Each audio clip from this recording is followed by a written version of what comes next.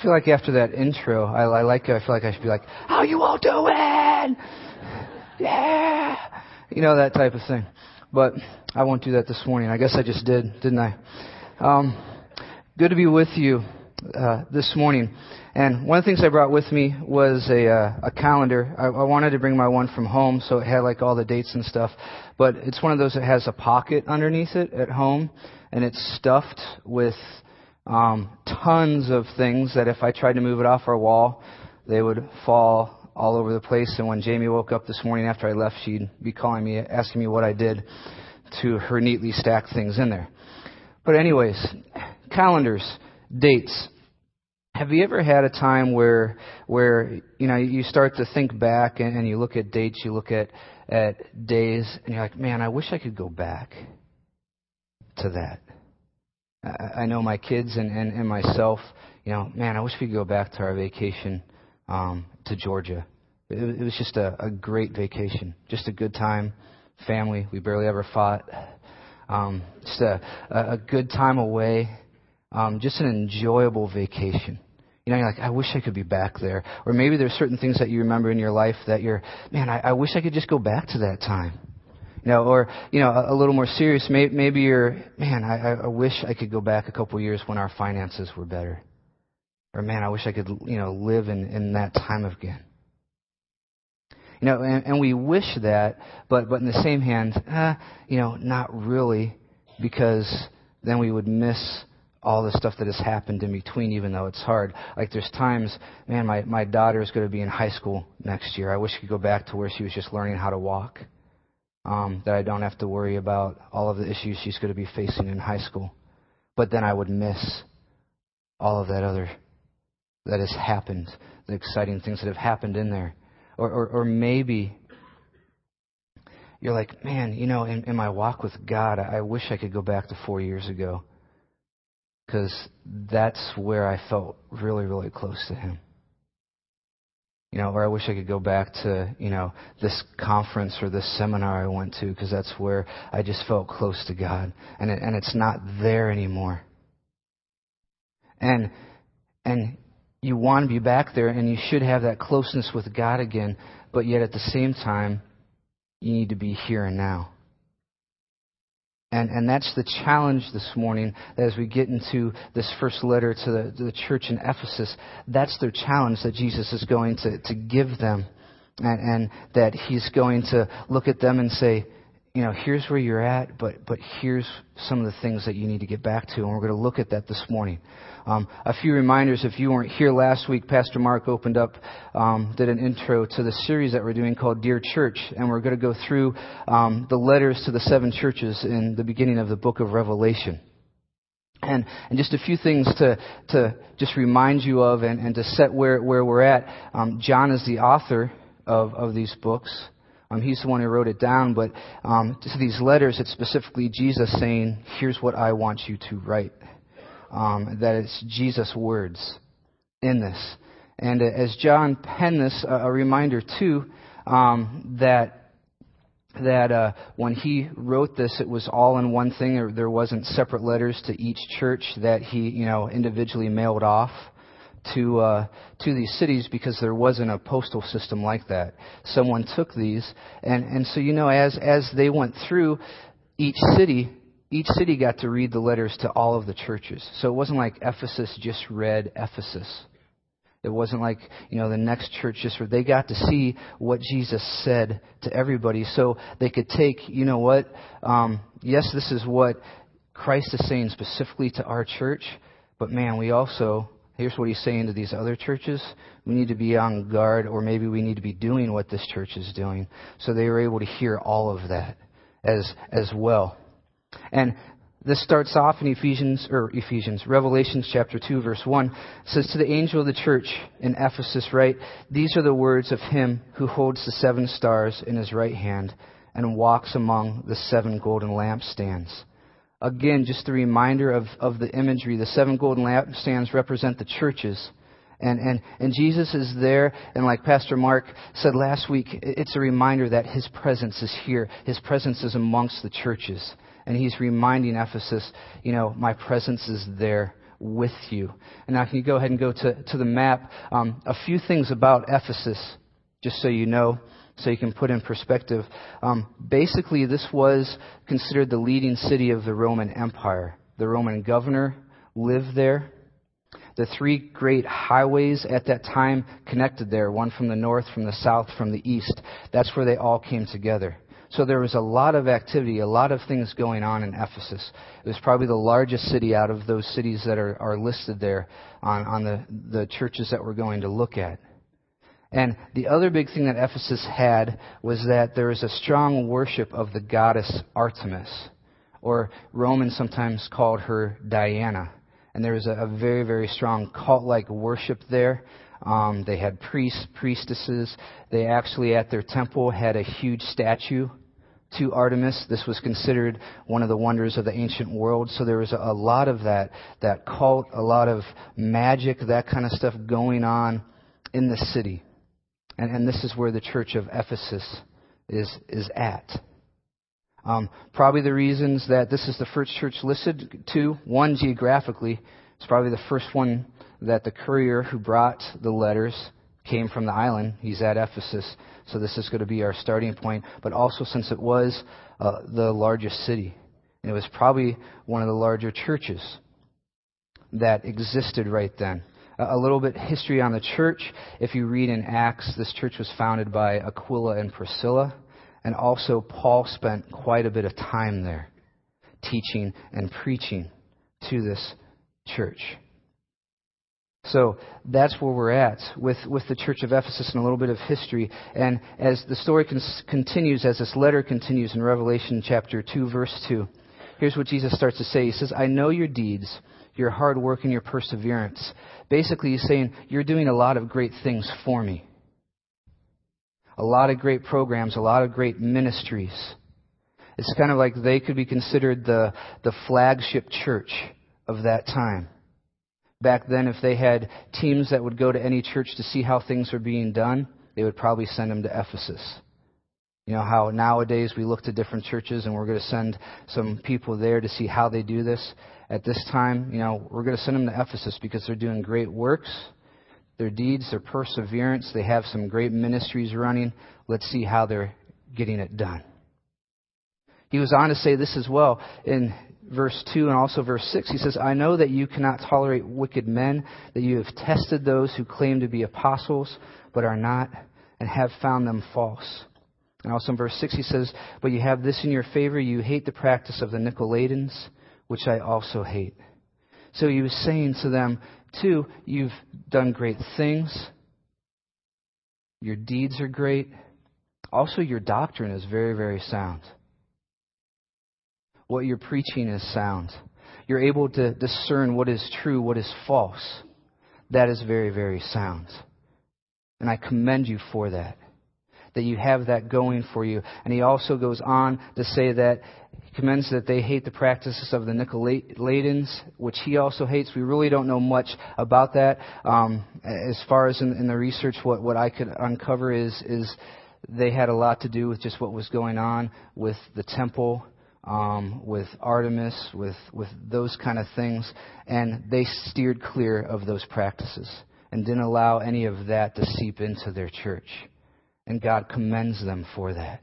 And he goes on and he says in verse 3, you have persevered and have endured hardships for my name and have not grown weary. So here's a church. If you read in Acts, right from the get-go, they had people against them because of the strong cults and other things going on in Ephesus. But they had persevered. They had sound doctrine. They were doing great things. From the outside, it was a church that if you were to look at it, you would say, man, they got it going on. They're doing a lot of good things. Their doctrine is sound. It seems like they have great programs. They've persevered through some hardships, and they're going well. Probably if you visited this church, probably most of the people who visit would maybe come back after that first visit because of the way things seemed to be. Their programs were well. What they were doing was good. Yet as we read on, Jesus says this in verse 4, Yet I hold this against you. Your doctrine is sound. The things you are doing are great, but I have this against you. He goes on to say, I have this against you. You have forsaken your first love. And in verse 5, the end of it, he says, if you do not repent, I will come to you and remove your lampstand from its place. So he had said all these great things. Man, this sounds like a great church. But then he says, here's the thing I have against you. You've forsaken your first love. You know, how many times can loving devotion to Christ be lost in the midst of active service?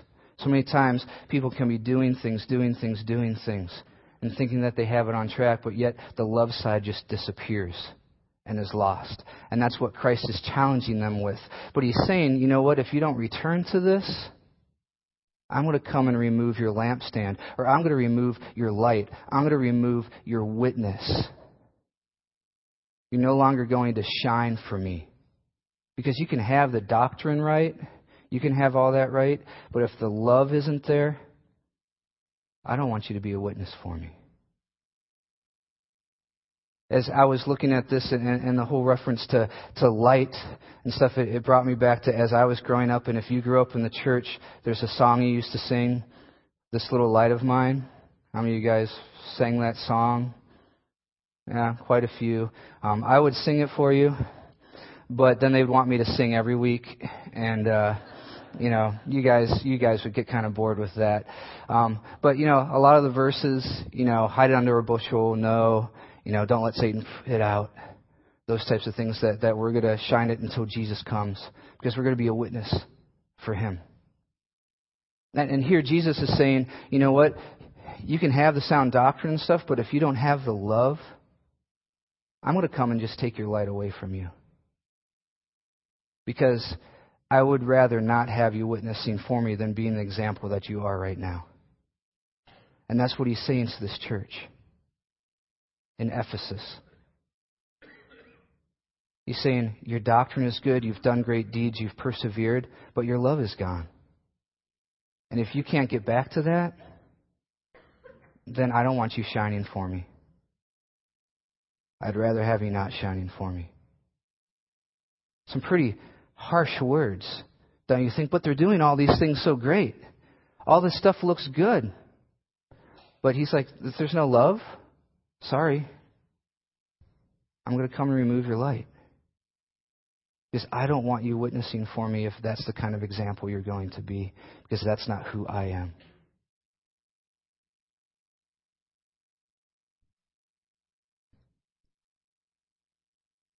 So, when we look at this then, we can look at this saying, go ahead and put that next slide up. If a church loses their love, they will lose their light. Right? So if a church loses their love, they will lose their light. Let's make it a little more personable.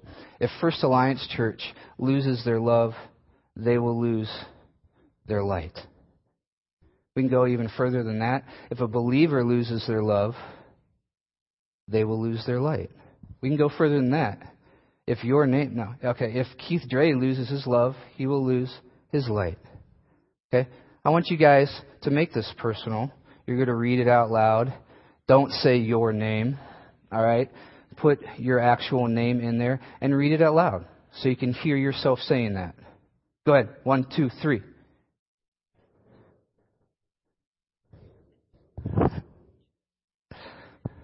Did you guys even read the screen?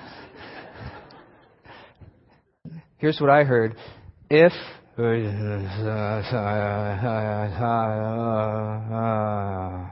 it just died. And maybe, I don't know, maybe you don't want to actually say that out loud. Maybe it hits home. Because maybe you're struggling with that. But that's, when you look at this letter, man, if you lose your love, you lose your light. And we want to look a little bit at, okay, what is this first love? What is he talking about here? Okay, so he said we need to get back to that. I'm sure the Ephesians were kind of like, okay, he's saying we need to get back to our first love. What is our first love? And we as a church, if we're looking at this, okay, here's the warning he gave Ephesus. So we need to make sure we're doing this. So he can't come to us and say, hey, you know what? I'm removing your light. You know, is it your love for God or is it your love for others? You know, there's been a lot of debate. If you look at the commentary, some will say, oh, it's just strictly love for God. Others will say it's just strictly love for others. Others will say it's a little bit of both. To me, as I did all of my expansive studies yesterday on it, to me, I feel it falls in the category of both. Because your love for others is going to flow out. I think, yes, it starts with your love for God. It has to start there. And that's going to flow out then and to your love for others. If we look at Matthew chapter 22, Jesus is talking here. Well, first his disciples ask him a question, and they say, Teacher, which is the greatest commandment in the law? And Jesus replied, love the Lord your God with all your heart, and with all your soul, and with all your mind. And then he goes on to say, and the second is like it, love your neighbor as yourself. All the law and the prophets hang on these two commandments. So here's Jesus saying, here's the greatest commandment in the law. Love the Lord your God with all your heart, with all your soul, with all your mind. Let me ask you guys a question. Is it possible to love God with all your heart and then despise those you worship with? Yes or no? No. So that's not possible. But yet, how many times do we, and I agree with you, how many times do we walk in here, we sing, you may even sing this morning, if you sing the first song, love the Lord your God with all your heart, with all your soul, with all your mind, and we walk out those doors and stand in that hallway and we tear somebody apart. Or maybe we're sitting in the pew and we're looking across and you see that person? They did this, this, and this. I can't stand them. But yet you're telling me you love the Lord your God with all your heart? Sorry. You guys just answered that question. It's not possible.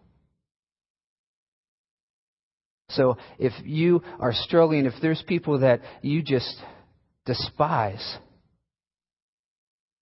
then I would challenge you, where's your relationship with God? I would challenge you that you don't truly love the Lord your God with all of your heart. And that's what you can get back to, because there's no way you can say, yes, I love him with all my heart, and then walk out that door and tear somebody apart. It's just not possible. That doesn't exist. But yet we try to say it exists because we want to categorize everything, put everything in neat little compartments, that this is my relationship with God. He's right here.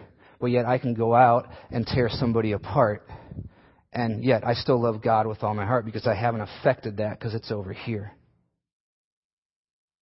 where they're all intertwined. And you can't do that. They have to go together.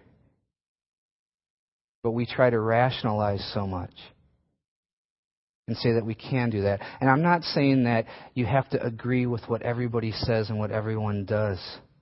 Because we can disagree, but you can disagree in love. But yet there's so many times we throw the love part out and we're going to disagree with you and we're going to tear you apart. Till you finally say, okay, you're right. Or, you know what, this isn't worth it. And that's what Jesus is saying. You know what? Your first love the Lord your God with all your heart, soul, and mind. And love your neighbor as yourself. Those things go together. Another question for you is, do we sense the importance to Christ of not only honoring his name by our true confession, in other words, in saying, you know what? I believe that Christ is my Savior, and I'm one of his disciples. I'm going to follow him. Do we believe the importance of that, but also reflecting his life by our loving relationship to others? Do those go hand in hand with us? Do we believe it's important to say, I'm a disciple of Christ, I love him, and also I'm going to love others and show his love to others? Or do we think those two things are separate? They need to be together.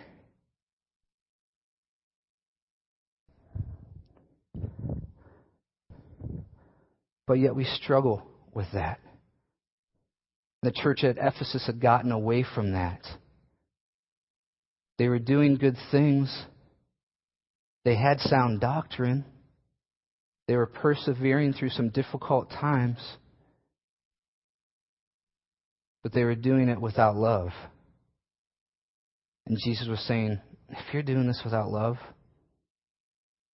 it's not what I want. And if you're not careful, if you don't repent, if you don't change your ways and get back to it, then I'm going to remove your witness.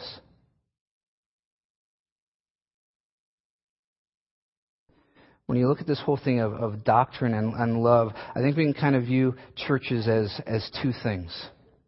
You have the one side, go ahead and show that picture, of police force, where, and some of this you need to have, and I'll explain in a second, but you have police force where someone goes against your doctrine, and, okay, you need to make sure it's right.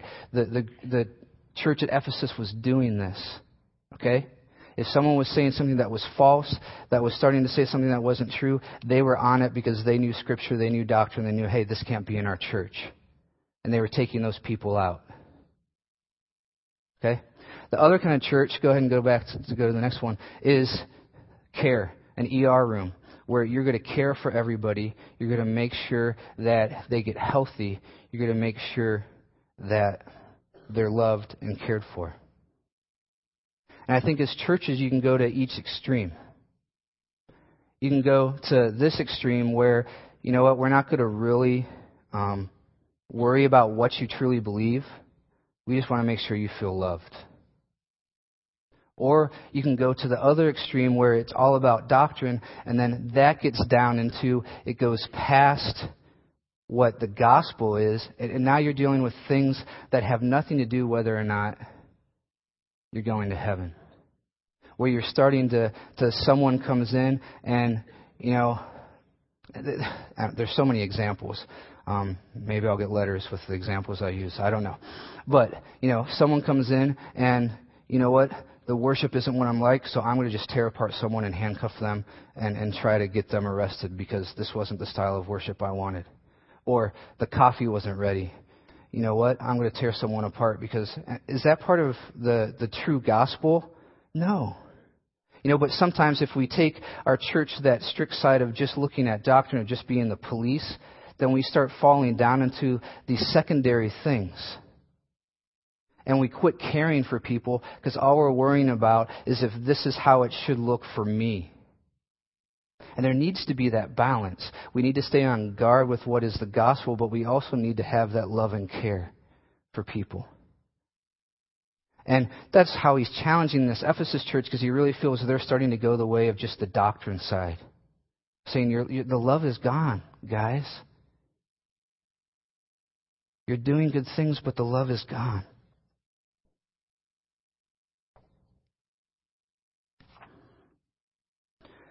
So what does that love look like? You know, we're talking about we need to get back to that first love. What does it look like? And to me, I go to 1 Corinthians chapter 13. And verses 1 through 3 first say this. It says, and this is showing the importance of having love. It says, if I speak in the tongues of men and of angels, but have not love, I am only a resounding gong or a clanging cymbal. If I have the gift of prophecy and can fathom all mysteries and all knowledge, and if I have a faith that can move mountains but have not love, I am nothing. Do you guys get that? If you have the gift of prophecy, if you can fathom all mysteries and all knowledge, if you have a faith that can move mountains, but you don't have love, you're what? Nothing.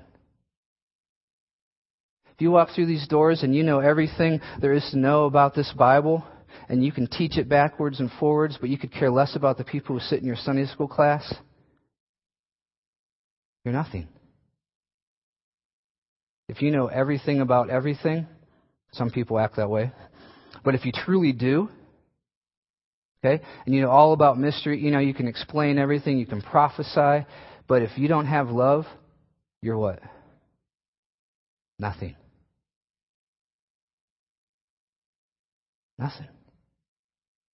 It goes on to say, if I give all I possess to the poor and surrender my body to the flames, but have not love, I gain nothing. You can feel good about yourself, maybe giving clothes to the city mission and things like that, but if you really care less about the people who are down there, you're not gaining anything.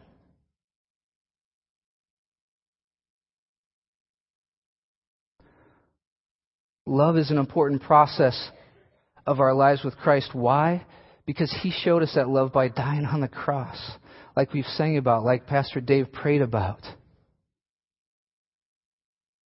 He died on the cross to pay that penalty for your sins. That's why He's saying that's the center of this. I loved you, so you need to do the same. Love me and love others. 1 Corinthians 13 goes on to say, to describe, here's the love you should have. Love is patient.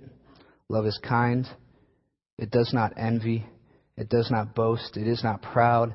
It is not rude.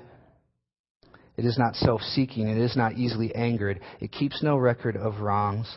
Love does not delight in evil, but rejoices with the truth.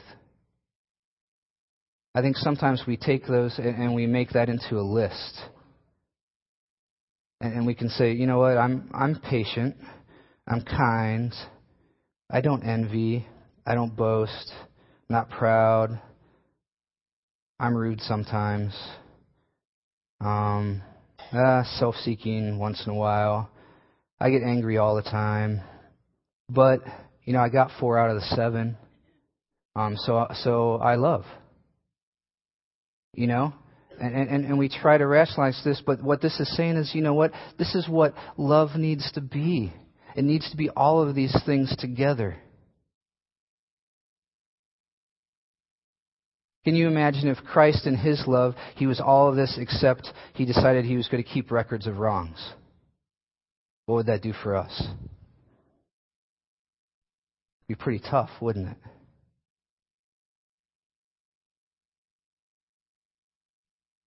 And yet this is saying, here's what you need to be. If you get back to that love, you're going to be patient, you're going to be kind, you're not going to envy, you're not going to boast, you're not going to keep any records of wrong, you're not going to get easily angered, you're not going to seek out things just for yourself.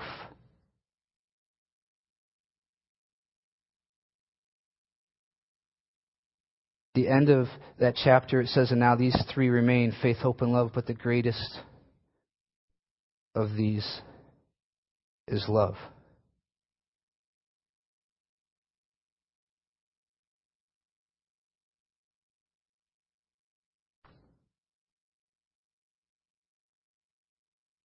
I want to talk to you guys for a minute. Normally when you prepare a sermon, you have a little while to think about it, to think what you're going to say, and you go through, no, I'm not going to say that, or yeah, I need to say that, or no, I shouldn't say that. I didn't have that. And to be honest, I know God did this way for a reason. When I read through the letters to the churches in Revelation, to me, Ephesus is the closest to our church. That's to me. You may disagree as you read through, but to me, it's the closest to us.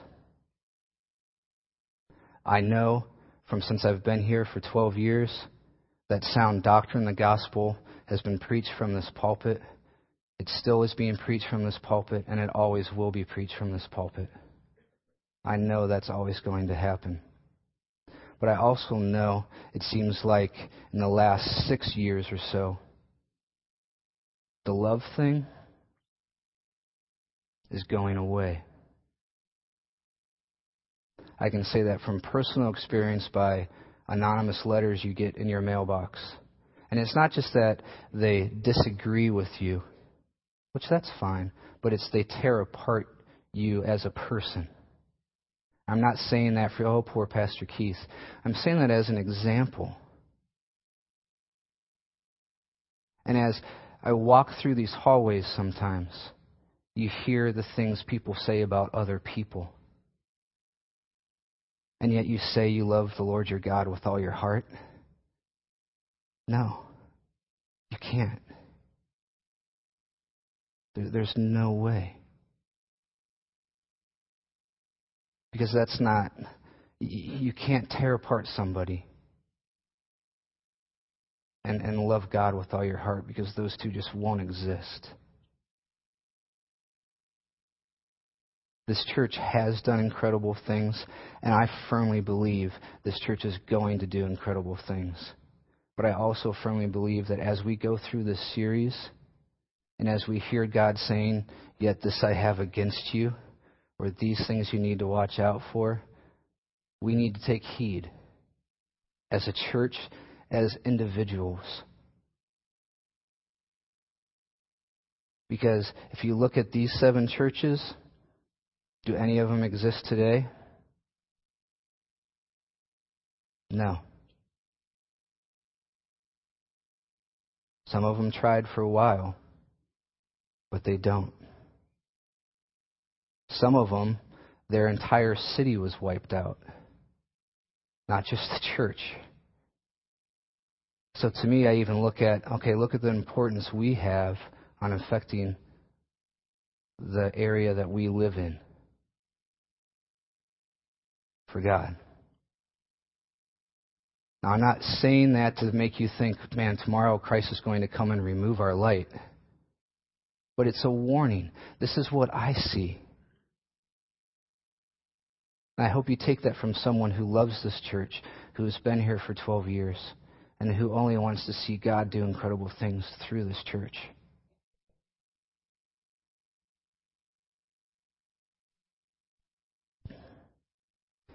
As we get back into this letter in Revelation chapter 2:5, what Jesus says, he says, "Remember the height from which you have fallen. Repent and do the things you did at first." For the Ephesians, if you go to the book of Ephesians, chapter 1, verse 15, here's what's said about them. It says, "For this reason, ever since I heard about your faith in the Lord Jesus and your love for all the saints, I have not stopped giving thanks for you, remembering you in my prayers." So the beginning of Ephesians, they're saying, you know what, you have love for all of the saints, and I thank you for that, and I'm remembering you in all of my prayers. And then all of a sudden it gets to Revelation, and Jesus is saying, here's the one thing I have against you. You've forsaken your first love. And so he's saying you need to remember that. And it doesn't mean going back to the way things were exactly 6 years ago. But he says individually you need to get back to, what was it? It was your love for Christ. It was that relationship that you were sold out to, that if you love the Lord your God with your whole heart, with your whole soul, with your whole mind, then you were naturally loving other people. And incredible things were happening. Because that's what you need to get back to. And yes, you're doing good things, but that's going to take you to a whole another level, because without love, you are nothing. And he says that in Revelations, the second part of verse 5.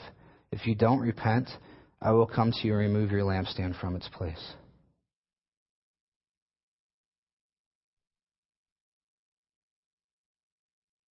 I'd like to read you a quote from the commentary that on Revelation. I think it's in your worship folder if you're interested in doing deeper study. But here's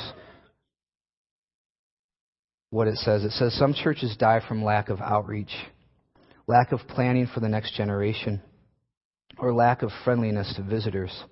Some churches, like the church in Ephesus, may risk simply killing themselves off by how they treat each other. Let me read that to you again. Some churches die from lack of outreach, lack of planning for the next generation, or lack of friendliness to visitors. Some churches, like the church in Ephesus, may risk simply killing themselves off by how they treat each other.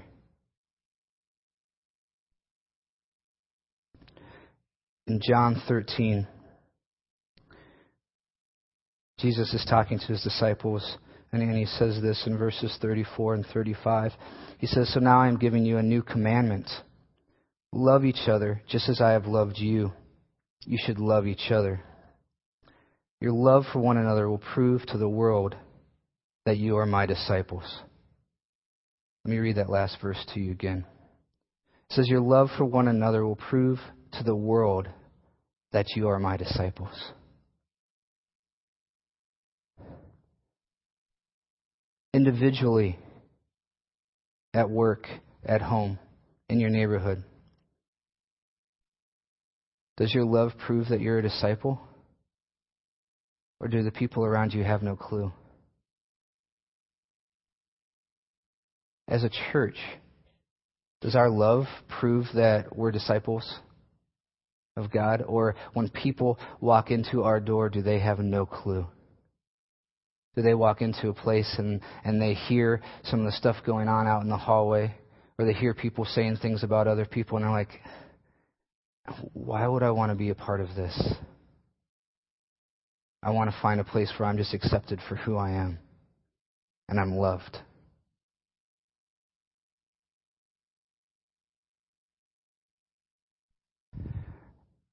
As you look at that, if First Alliance Church loses their love, they will lose their light.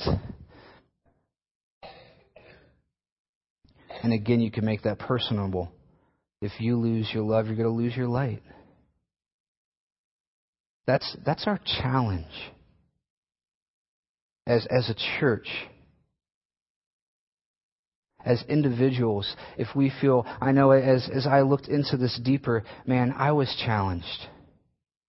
Am I truly seeking the Lord with all of my heart? Do I truly show that love that's in 1 Corinthians 13? Because I know, you look at that and you say, man, that's not possible. I can't do all those things. I can't be kind all the time. I can't. But the thing is, if you're loving the Lord your God with all your heart, soul, and mind, He's your source for that kind of love. And that's going to just flow out of you. I'll be honest, there's been times, and I can honestly say not here, but there's been times in my life where I have prayed, Lord, you need to love this person through me because I honestly can't. And He's been able to do that because, yes, you're being open and you're seeking Him, and there may be some people that, man, personality-wise, we just rub the wrong way.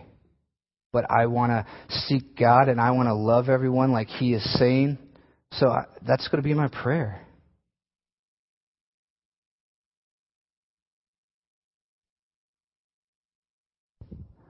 As a church, we need to get back to our first love. We need to get back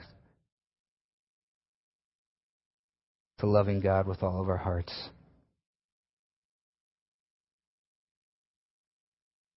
Because I firmly believe we have great programs here. The doctrine is solid. What's preached is solid, and I'm not just saying that because I'm up here. And there's good things happening. But I also firmly believe that there's this undercurrent of getting away from loving each other, that if it goes unchecked, we could be going down a bad path. And it's up to us to change that. So I encourage you, are you truly loving the Lord your God with all of your heart? And if you walk out those doors and tear someone apart, then I'm going to say, no, you're not. You can't have it both ways. So that's my challenge to us as individuals and also to us as a church. The last thing that I would want to see happen is that Christ would come and remove our light, that our witness would be gone to this community. We may still be here, but our witness would no longer be here. And I would not want to see that happen.